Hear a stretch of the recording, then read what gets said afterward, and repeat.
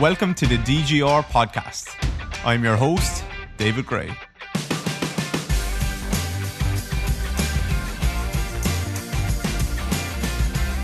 Hello everyone, David here. Welcome back to the DGR podcast. I hope you're all doing very, very well. I'm going to do a solo podcast today. This is episode number 43. We are coming into the last quarter of the year. If you talk in quarters, I've learned to talk in quarters a little bit recently with a business hat on. So we are coming into the 1st of October in the next couple of days, depending on when you're listening to this, or maybe not, if you're listening to this sometime in the future.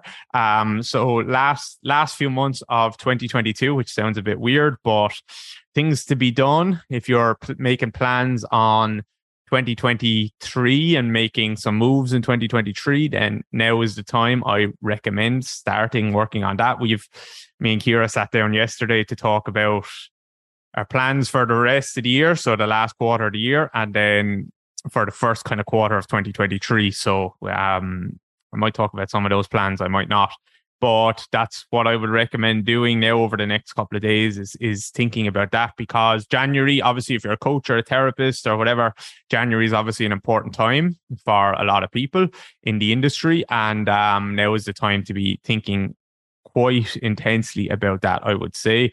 In the last episode, I spoke about procrastination, how it's a disease for me. So I'm fighting with every ounce of my being against that as much as I can, and Kira's helping with that. So I'm going to answer some questions today. I'm going to talk about, we'll see, I have a few. I'm going to talk about swing phase of gait. So someone asked what I look at in the swing phase of gait. It's going to be a tricky question to answer. Some not too bad parts, and then some parts that might require video. But for the most part, I think we'll be able to cover some good stuff. Talk about elbow co-contractions for a better handoff. I'll answer a question about that. Swing phase. And then there's one around tibial internal rotation for patellofemoral issues. How important is it?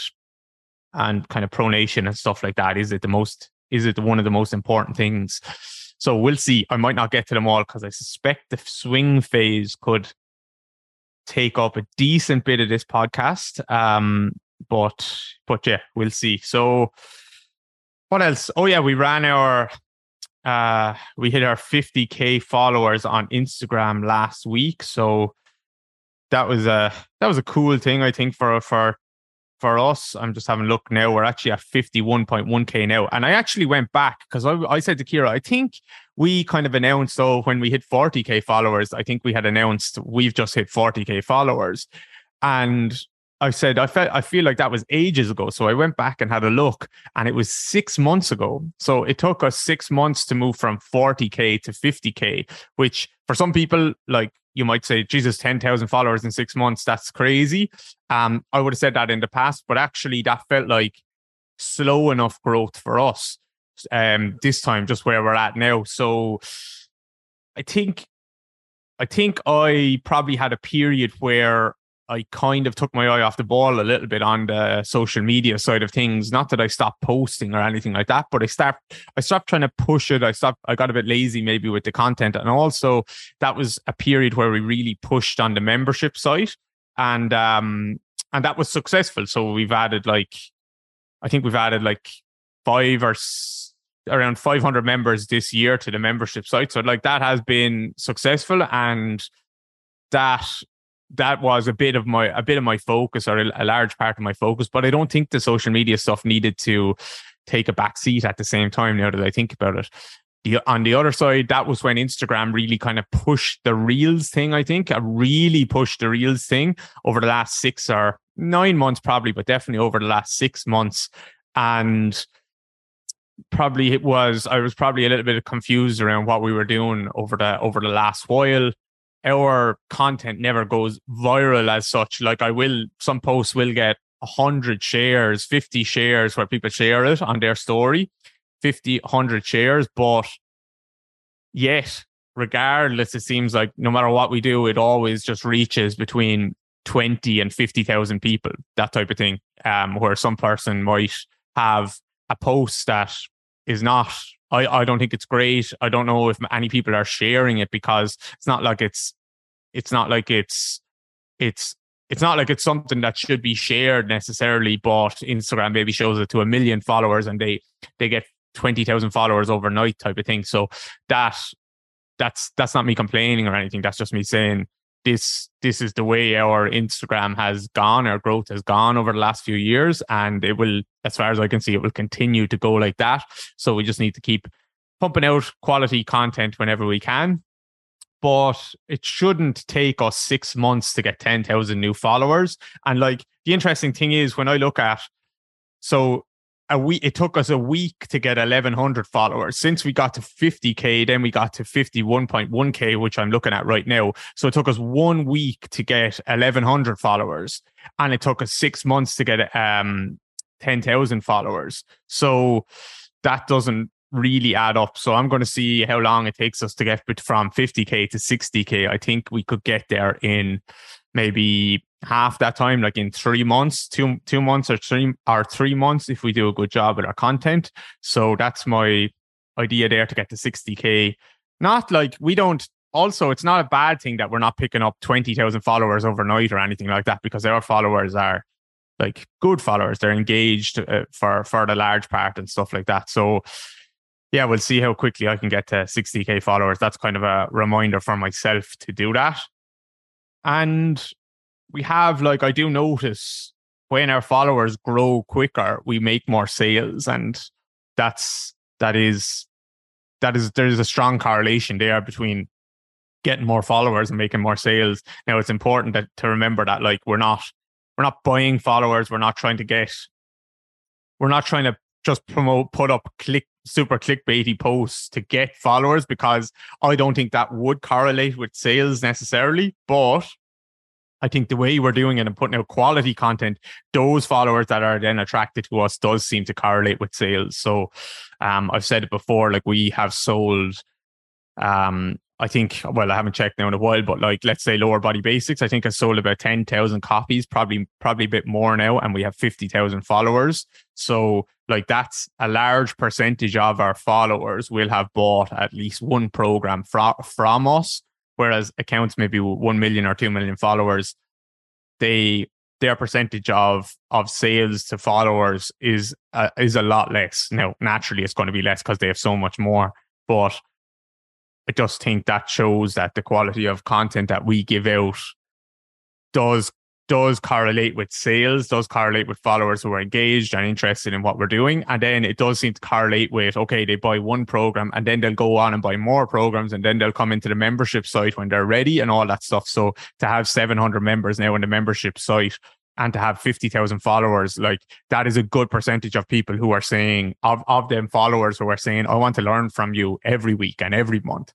So yeah, I'm really happy with that. And all of that is just to say, it took us 6 months to get from 40K to 50K. Let's see how quickly we can get to 50K from 50K to 60K without trying to kill ourselves or anything, just with the same strategy, but just maybe doing things a little bit better. So, so if that's you, if you have 1,000 followers, 2,000, 5,000, 10,000, it'd be just interesting to look at how quickly you're growing. Has that sped up or has that slowed down? And does that also speed up? And does that correlate with more business, basically? Which is, if we're being honest about Instagram, like the networking stuff, all those different things are important, really important.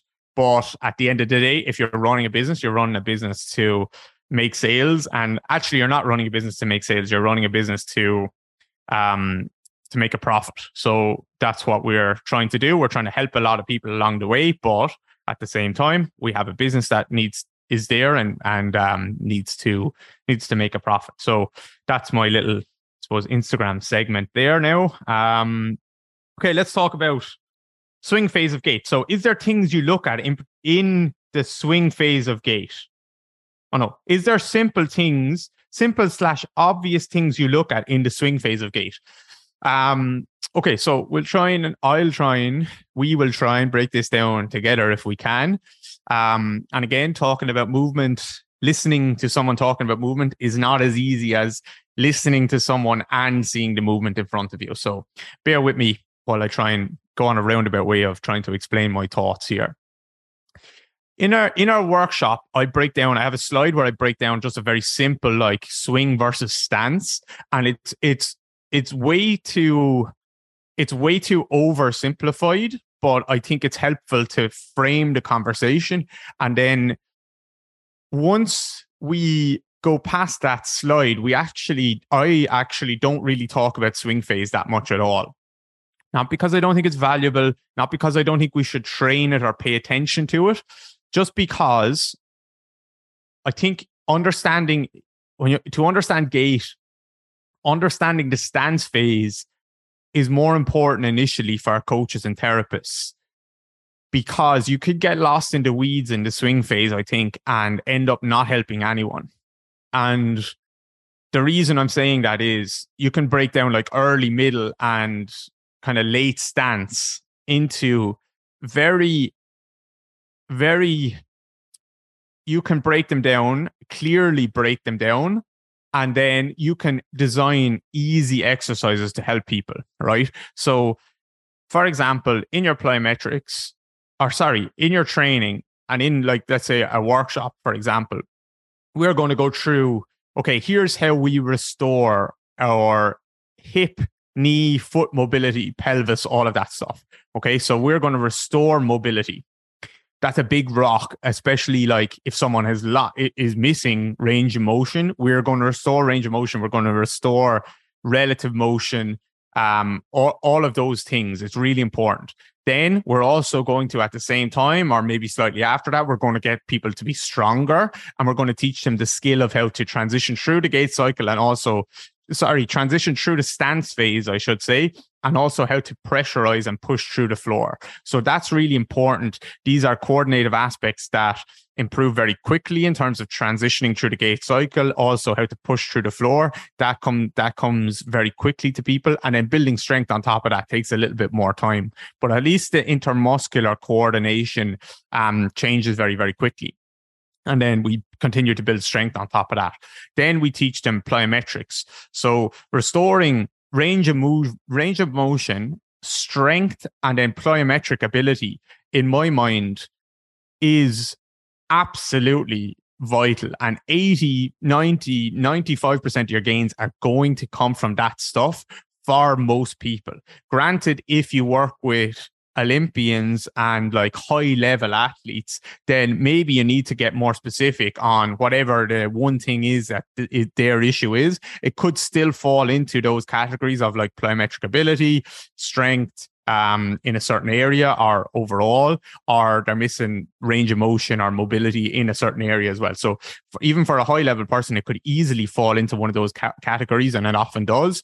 But they might need a technical cue. In swing phase, you're not doing this. In stance phase, you're not doing this. Your arm is not doing this. You're too tall when you run. You're too squatted when you run. You're switching of the limbs, the timing is off. All of these things. So don't get me wrong when I say I'm not focusing massively on swing phase in the workshops.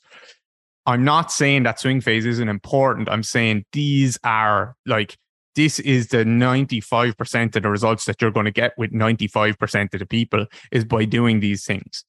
Also, I will kind of add on to that and say, when you restore strength in the areas that someone needed, movement, mobility in the hips or whatever, the pelvis, the spine, and plyometric ability, you will see people's gait clean up substantially. The swing phase will clean up. The stance phase will clean up. Everything will clean up when you restore movement in all of these areas, because the gait cycle is embedded in us, and things clean up when you just address the area that someone is limited or missing. Okay. You just address that and it seems to clean up quite quickly. So that's what I would say there. Then if I talk about swing phase in particular, there's a couple of things to look at. If you're looking at a side view, a couple of things that I look at that I think are quite easy to look at. If you're looking at a side view of someone running, let's just talk about like upright running for now. So max velocity, or just up, don't even think max velocity, just upright running.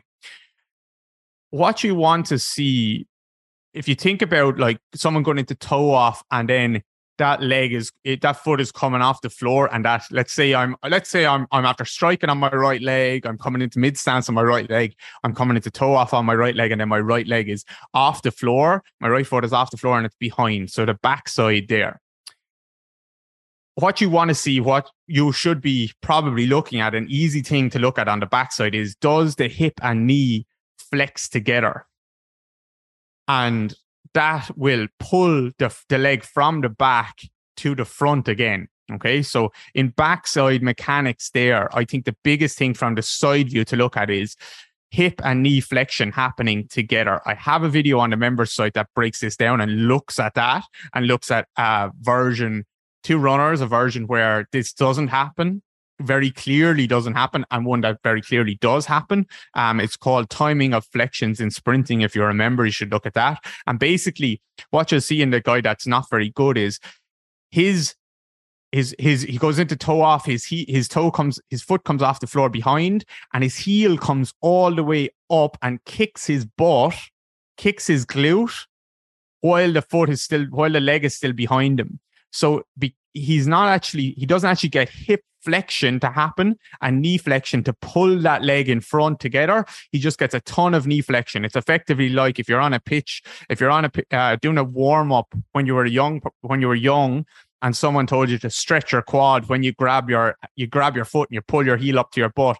He's running and he's in that position, but the leg is still miles back behind him. So he has a ton of back extension. So that's a big thing I think to look at there is, can someone get hip flexion and knee flexion happening simultaneously? And if it doesn't, that will throw off the whole gait cycle. So is that happening because the swing phase is a mess? Is that happening because the stance phase is a mess?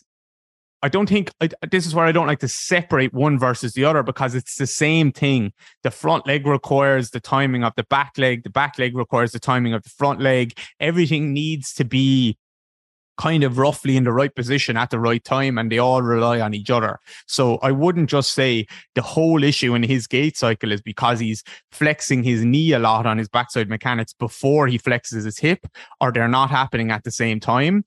I wouldn't just jump and presume that. It could be an instance where this person is just in so much anterior pelvic tilt or orientation that he just gets so much back extension that his body kind of has no choice but to do that. So this could be an example of, and in that video, you can see that person is in that much back extension. So that could be an example of, when I get his kind of ribs to internally rotate, his pelvis to come under him a little bit, then he naturally strikes in a better position, and he doesn't have all this backside huge like overextension of his back as he goes to push off.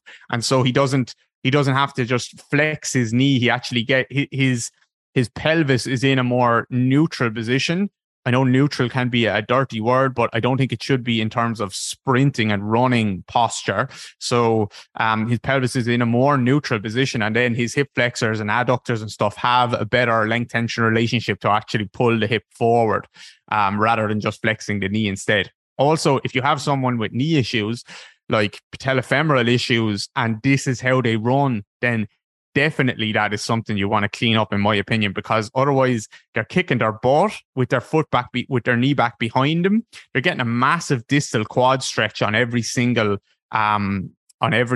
step, and there's a lot of tugging on that knee joint there. So that's something that I would definitely want to clean up. So not the first thing, but from a side view, one of the big things to look at there is, does knee flexion and hip flexion happen together? Go and watch that video on DJR Interactive, timing of flexions and sprinting. Second thing would be, still from a side view, now that foot has kind of swung out in front, swing leg retraction is the other one. So before the foot hits the floor, you should see that foot coming back under the hip. I actually don't even like saying under the hip that much, because if you take a screenshot of most of the best runners in the world, the foot doesn't strike directly under the hip. And then if you say under the hip, people will be like, oh, look, it's not under the hip. It's not directly under the hip. You're talking crap. I would say, so look, that's fair enough. But I would say it's more it's coming back towards the hip. So what you're seeing is hip extension in the air before the foot strikes down. Okay. So that glute is pushing the hip forward, or that foot is pulling back relative to the hip pushing forward before the foot hits the floor. So swing leg retraction, and then from the front side, and then hip and knee flexion happening simultaneously from the backside. Those are the two most important things, or sorry, not most important, but easiest things to look at in swing phase, I would say. In the sagittal plane, when you look at from a front view and maybe the frontal plane, and you start to see a little bit of transverse plane, it gets a little bit more complex or complicated, because if you look at someone coming out in the blocks in an acceleration position, what you'll see is a lot of the time, any of the best sprinters you look at them face on, you'll see a ton of hip adduction and internal rotation happening as they push out of the block on the swing side. And I think, and this is where I don't want to lose people now, but I think that is because they have to generate motion. So they're starting from more of a dead stop. So there's much more it looks much more messy is a word that some people could use, but like, messy sounds like it's a bad thing coming out of the blocks. It's just that it looks much tidier in upright running. What a good runner is doing, everything looks more organized, whereas everything looks a bit messier coming out of the blocks, if from the front view at least, where there's a lot of rotations happening, there's a lot of kind of torque to generate that motion. It's not messy as in a bad thing, it's just, for lack of a better term, it looks more like there's kind of limbs flying everywhere, which is a prerequisite kind of to not flying everywhere, but there's just a lot more motion needs to be generated, let's say. So you'll see a lot of flexion and adduction, and maybe some internal rotation there as well. Now, not as much as it looks like. There's a lot happening at the femur, but the pelvis is probably rotating in the same direction. So yes, they might get some kind of flexion, internal rotation, and adduction. And a lot of it is happening at the femur, and then a lot of it could be happening at the hip as well. But the pelvis is probably rotating away from that leg as well. So it's not as much. Now, what I would say is why I think that is happening is because usually you could break down, you could kind of on a very broad, now be broad when you think of this, but you could think of stance as more extension, internal rotation, and an adduction, and then swing as more flexion, abduction, and external rotation. So that's a nice broad way of breaking down those two phases separate to each other. But I'm going to end up losing people now. But if you think of swing as more flexion, external rotation, and abduction, it's just relative to the stance phase. And really what that means is you're seeing, if you think of stance as more extension, more adduction, more internal rotation, it's through the whole chain. It's not just that one bone. So like, if you want to get more internal rotation, pronation at the foot needs to be on the floor. So it's going to be hard to get pronation. You can't get you can get like an open chain pronation of the foot, but it's actually not happening with any relative motion at the foot. So hang on, I'm gone off on one there now. But so okay, right. So back to acceleration. We're coming out of the blocks, and you see this. So this is like looking at swing phase from the front now. You see this, and then I'll talk about upright running as well. You see this more adducted, internally rotated position. Adducted, internally rotated, and it's kind of the hip is flexing, obviously. So this is because the hip lock, which is so important for the hip lock, is happening on the stance leg, but that's so important to give room for the swing leg to come through. Okay, so trying to organize my thoughts how I explain this well. So I'm sorry. I know Maybe I do this to you sometimes, but I try my best to make things as clean as possible. So in acceleration positions, coming out of the blocks, the hip lock, which is the free side of the pelvis getting higher than the stance side, that gives room for the swing leg to come through. Okay. Otherwise, your foot is going to kick the floor. So if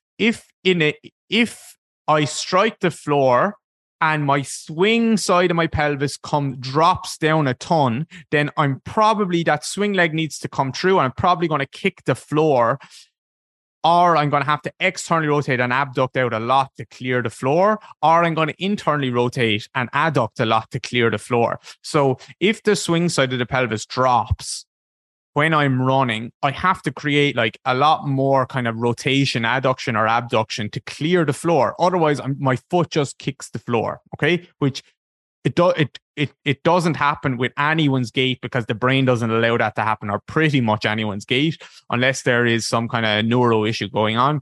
The brain will find out a way to either adduct or abduct or like ER one segment of the limb.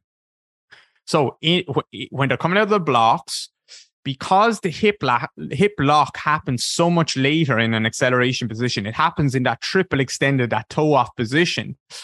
Then to get the knee to come through, which is happening earlier, to the swing side to flex through earlier, what you'll see is a lot more adduction and internal rotation in an acceleration position, okay, of the swing leg.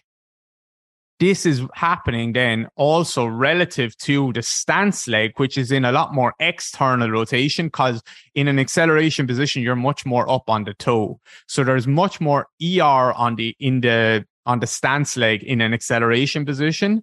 And then there's probably much more IR going to happen. Anyone can look at like a video of, type in Usain Bolt or someone accelerating, or an acceleration. There's kind of Asafa Powell, I think, has a good one where you'll see him from behind, and you'll probably see that swing leg coming through and turning in, but then the stance leg is externally rotating a lot. So it's not that it switches when we get up into upright running. It's just that these movements get much more subtle and much more organized looking. And then because the hip lock is happening earlier in upright running, then the stance side of the pelvis is higher. So is higher earlier, so that knee now has kind of time to come through a little bit more in a little bit more of a straight line. Okay, so it's not, none of these things are happening in straight lines. There's rotations. Nothing happens in straight lines. In fact, there's rotations that are occurring, but that leg is swinging through a good bit straighter than it would have been in an acceleration position, because we have to, for two reasons, I think, because we have to generate way more motion in an acceleration position. So there's much more obvious rotations happening. That's reason number one. Reason number two, in an acceleration position, is there's much more external rotation on the stance leg, because it's almost like I'm already on the toe. I'm pushing off. I'm landing on the toe and I'm kind of pushing off of the toe and the ball of the foot, which is more of an ER position. That's number two. And then there was a number three, but I can't remember it right now. And then and the hip lock is happening. Yeah, number three, I suppose, which pairs with that, is the hip lock happens so much later in an acceleration position that it's happening in that like fully extended position for the stance leg. And so to clear the floor, I need much more room. So I probably need much more rotation. And it's not going to be in the acceleration position. The swing leg is not going to externally rotate and abduct out so much, because the stance leg is externally rotating, and you're not going to see, because it's already on the toe, you're not going to see both legs kind of ER like that, because then the pelvis is, it's basically if let's say I'm in the blocks and I'm going to push off my right foot, and my left leg is going to swing, my left knee is going to swing forward. My right foot is going to be, my whole right leg is going to want to ER a lot, because I'm pushing off the toe there and the ball of the foot. So if I try and ER the left leg that's swinging through as well, then the pelvis isn't actually going to be able to rotate. And we already said that the rotation requires that type of movement requires a lot of rotation. So hopefully I'm kind of piecing the puzzle together a little bit now. So basically you don't want to see ER on both sides happening together, because when both femurs turn out, that looks more like a squat, let's say. And in a squat, the pelvis is staying square. Whereas in my right leg, I'm pushing off that leg and the left knee is coming up.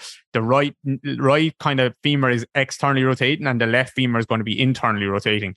Both of those things are serving to turn the pelvis to the right in this instance. And then when the left foot strikes, the opposite is happening. Both of these things are serving to turn the pelvis to the left. Okay. So hopefully that's starting to make sense as to why there would be a lot more adduction and internal rotation coupled with the flexion of the swing leg in acceleration. And you're still going to see that in upright running. It's just that it doesn't need to be as much, because in upright running, the hip lock happens earlier and there's actually room for that leg to swing straight through.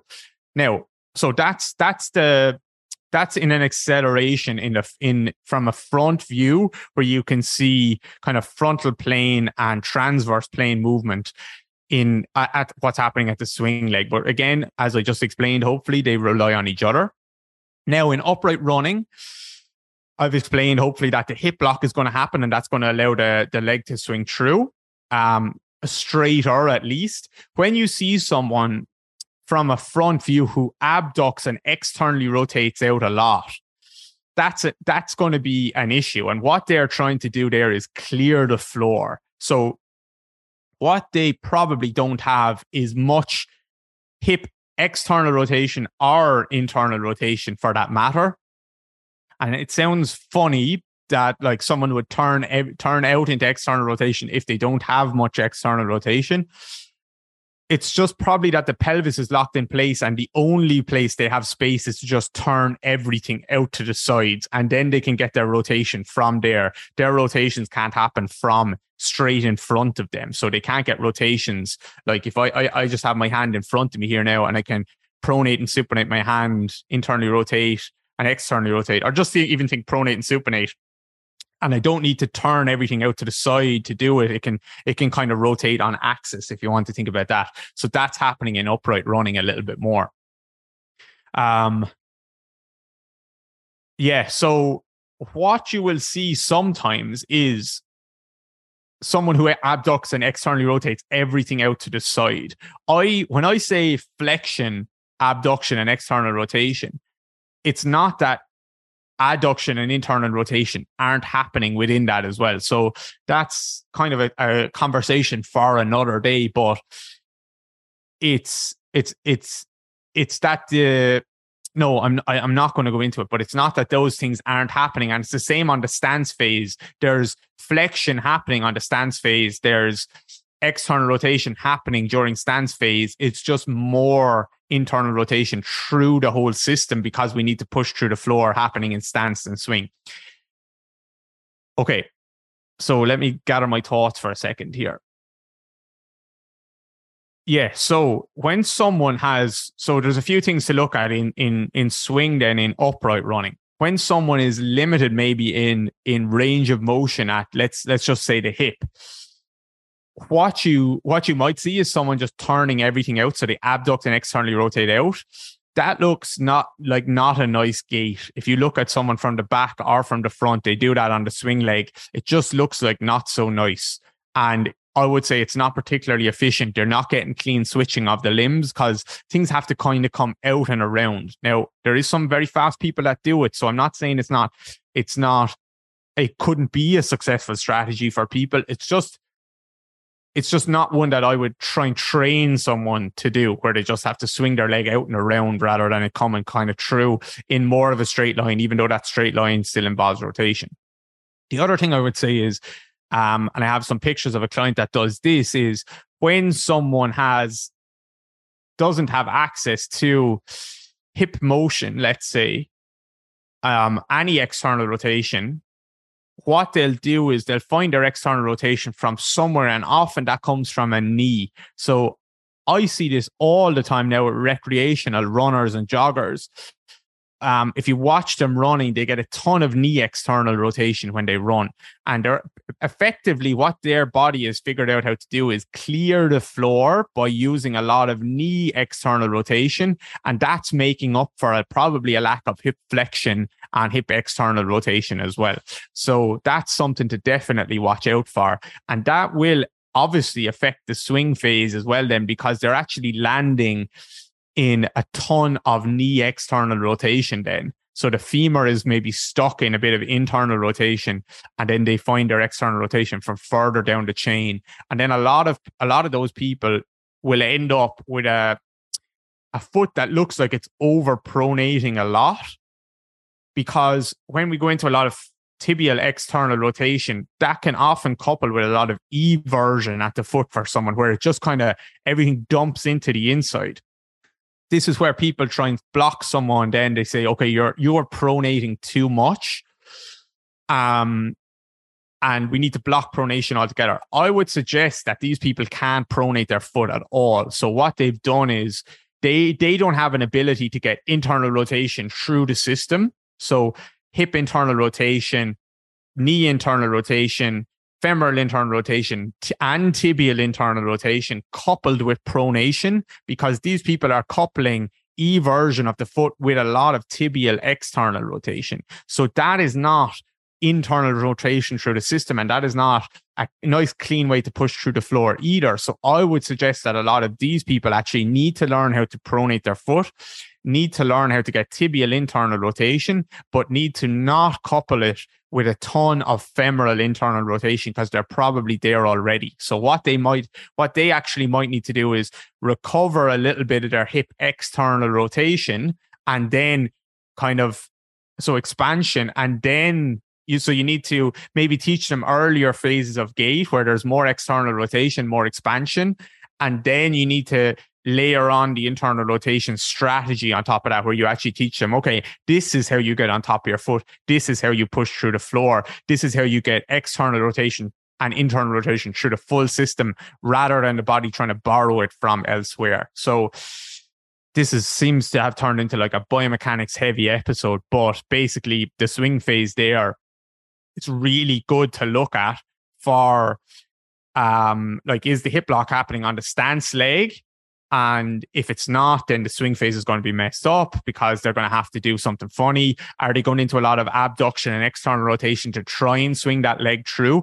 If they are, there's something funny probably happening. We need to clean that up. Is the swing phase just happening with a lot of knee external rotation? If so, I would suggest I would clean that up with people, with pretty much everyone. You don't see too many of the best runners doing that, to be honest.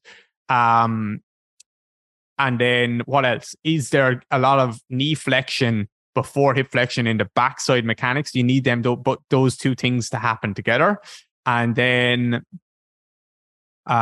swing leg retraction. So is that foot coming back to the floor before the foot hits the floor, or does it kind of continue to travel forward and away? If it continues to travel forward and away, that's just there's a lot of braking forces that are being applied. So any good sprint coach in pretty much history would talk about that swing leg retraction. They might not use that term, but that's what they're effectively looking for there. That's a term that, well, I don't know, actually, that's a term that Franz Bosch uses that I've kind of learned from him, but that concept is not something that I learned from him or from. I learned a lot about it from him, but that's like a most common concept in track and field circles, to be honest. So that's that hip extension in the air, that swing leg retraction. So that's all about the swing phase, and hopefully it makes sense. Please let me know if you have questions on any of that. Do go and watch the video on DJR Interactive. That's why it's there. Like, that podcast is great. I really enjoy the podcast. Gets through to people. It's a chance to go for a walk and listen. But like, if you want to actually learn this stuff, go and watch that and actually see what I'm talking about. I think that would be really important. So that's on DJR Interactive. Whether I will go into anything else, actually, I don't know. I might just leave it on that's the swing phase episode. I wonder how long that episode was. I don't actually know. What else? Do you think restoring tibial internal rotation and getting the medial arch is the biggest thing for patellofemoral? You know what? I'm going to answer that next time. And then, how would you go about improving elbow co-contractions for a better handoff in rugby? You know what? I think I'm going to answer that next time. No, I'll answer that now. So how would you go about improving elbow co-contraction for a better handoff in rugby? So handoff in Ireland, we call something a handoff. So someone is running at me, I have the ball and I hit them in the chest with my hand and they go backwards or they fall on the floor. In other sports, they might call it, in American sports, like a stiff arm, which actually sounds, I actually really like the sound of it. Oh, he's stiff armed because he like gave him a stiff arm in the chest and he fell backwards or whatever. So how would I go about doing that? About improving elbow co-contraction. So to hand someone off in rugby or in any sport, Gaelic football, hurling, soccer, it's prevalent, but not as prevalent. You're not allowed to maul people as much. Very prevalent in rugby, very prevalent in probably AFL, and very prevalent in American football as well, and probably several other sports. So the elbow, you do need co-contractions around the elbow. So if I go to hand someone off and my elbow is going to flex or extend, then like that's not going to end well for my elbow or for me in particular, because I'm not going to hand them off. They're going to keep coming through that kind of flexion or that extension, particularly flexion. If my elbow extends in that position, then I'm probably going to break my elbow. If it flexes, then they're just going to continue to come into my body and hit me. So you do need co-contractions, which is basically the forearm flexors and extensors, the biceps and the triceps, and then a lot of co-contractions around the shoulder and the wrist as well. So all of those muscles, the hand, all of those things everything is going to be trying to isometrically contract or co-contract so I can push someone away from me.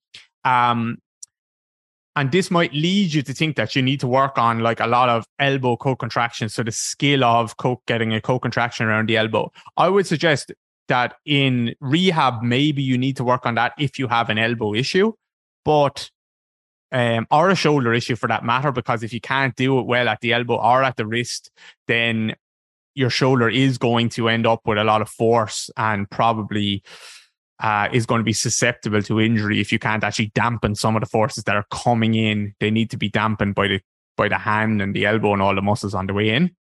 So that's what and energy needs to be transferred. So that's what I would suggest there. That maybe in rehab you could work on that. But if you're just talking about improving your handoff in rugby and there hasn't been an elbow issue, then I wouldn't pay attention to the elbow particularly. At least not in maybe the co-contraction type of way. I would just go and get stronger. So actually, yeah, I'll talk about this first. So like bicep curls, tricep work, forearm work, and bench press. That's what I would do. If you see the best rugby players in the world, I can promise you that you look at the New Zealand players, the England players, the Irish players, the South African players, they're beasts. I can promise you they haven't thought about elbow co-contractions or getting isometrics around the elbow. What they have done is get unbelievably strong at things like press-ups, bench press, shoulder press, all of these exercises, bicep curls, triceps, forearm work.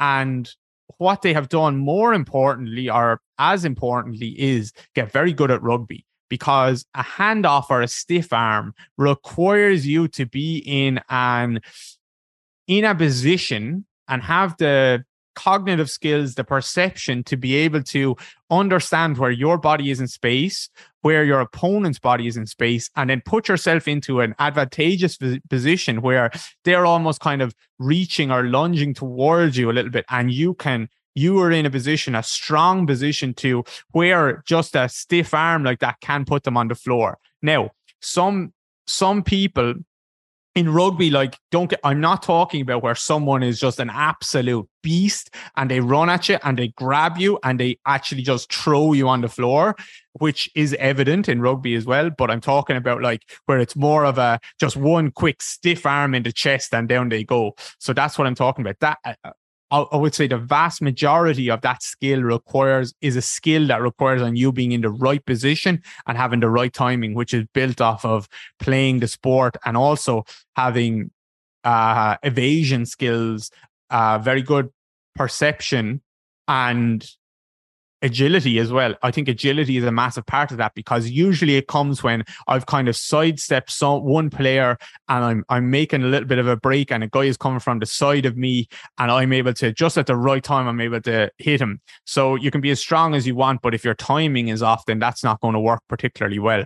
So my answer there is agility, perception, and bench press, shoulder press, biceps and triceps, and don't worry about the elbow. That is what I would say. Get strong and get better at the sport, and that goes for that's a lot of answers. That's my answer for a lot of things, to be honest. Just don't let the strength work slow you down. That's the one issue I would say there. So, but that's again for another day. So I think that's the end of the podcast. I'm going to, again, talking about kind of the last quarter of the year. We've written down our plan to release an Achilles program before the end of the year, or actually probably in the next month or so. So we've written out a plan working backwards from the date we want to release it, the kind of talking about the email sequence that we haven't written this, but the email sequence coming up to that, when we're going to try and film the exercises, when we're going to try and put the program together. I'm writing the program now over the next few days, going to fully write that, additional resources that need to be involved with that. So that's our, like, one of our goals for the last quarter of the year is to get that released, and then also have another program ready to release in January, which is going to be a good month for sales if we have something that's good to be available, and that will drive sales of our other programs and our membership sites as well. So that's our last quarter of the year. And I would suggest that you kind of spend 5 or 10 minutes or half an hour today thinking about what your plan for the last quarter of the year is. Even if you don't sell programs or anything like that, I can promise you there's something that you could think about working on. And what else are we going to do? Yeah, and then think about your first quarter. Like, what is there something in January you want to do? It's a good opportunity for yourself or for people to work on things. So I'm not trying to sound like a guru here, but that's just basically what we're going to do. And then last thing is to just make sure you sign up for DGR Interactive. We have that video you should watch as accompanying with this podcast is timing of flexions in sprinting. That's in the sprinting chapter. This week, I did a video on the hinge where I kind of analyzed the hinge movement with a client. So he took some videos of his hinge. It was part of a session that we were doing. And I was just talking him through his hinge and looking at how he was actually just over rotating with his hinge. And he was rotating through segments that I didn't want him to rotate to make up for a lack of rotation maybe elsewhere. So that's one thing that I looked at with him. And then we looked at like adding in load, why I added in like 2 dumbbells instead of 1 dumbbell for this particular client. Other people I might add in 1. So that's the video I did this week. Then last week, hang on, bear with me. So that was the kickstand hinge over rotation and adding load. In this fly on the wall video, you can see David breaking down a client's kickstand hinge, how much rotation is optimal, what would be considered over rotation and where it's being driven from, and how to add load to the movement. Chris has a live class on Wednesday. So Chris's classes are going down an absolute treat for all our new members. Last week, what to do when your client really struggles to get expansion posteriorly. So it's a simple title, but David looks at a client who struggles with posterior expansion, will help you see why this is occurring and give you a couple of strategies to help improve that. The week before actually was a similar type of topic about restoring external rotation and doing a couple of breathing exercises with a client pre-session or I don't want to say pre-session, but pre-strength session, let's say, because it's still part of the session. So those are the last kind of 3 videos, or those are 4 videos that you could watch straight away that would significantly improve your understanding of movement. And I think your understanding or your ability to get results with clients as well. So that's DGR Interactive. You can open up the show notes or you can just type that into your phone. And let me know if you have any questions or any of that stuff. And please let me know if that explanation actually helped on swing phase. I would appreciate that, because I have no idea. This is like just me talking to myself. So So yeah, hopefully it did. And hope everyone is good. And I will talk to you guys next week.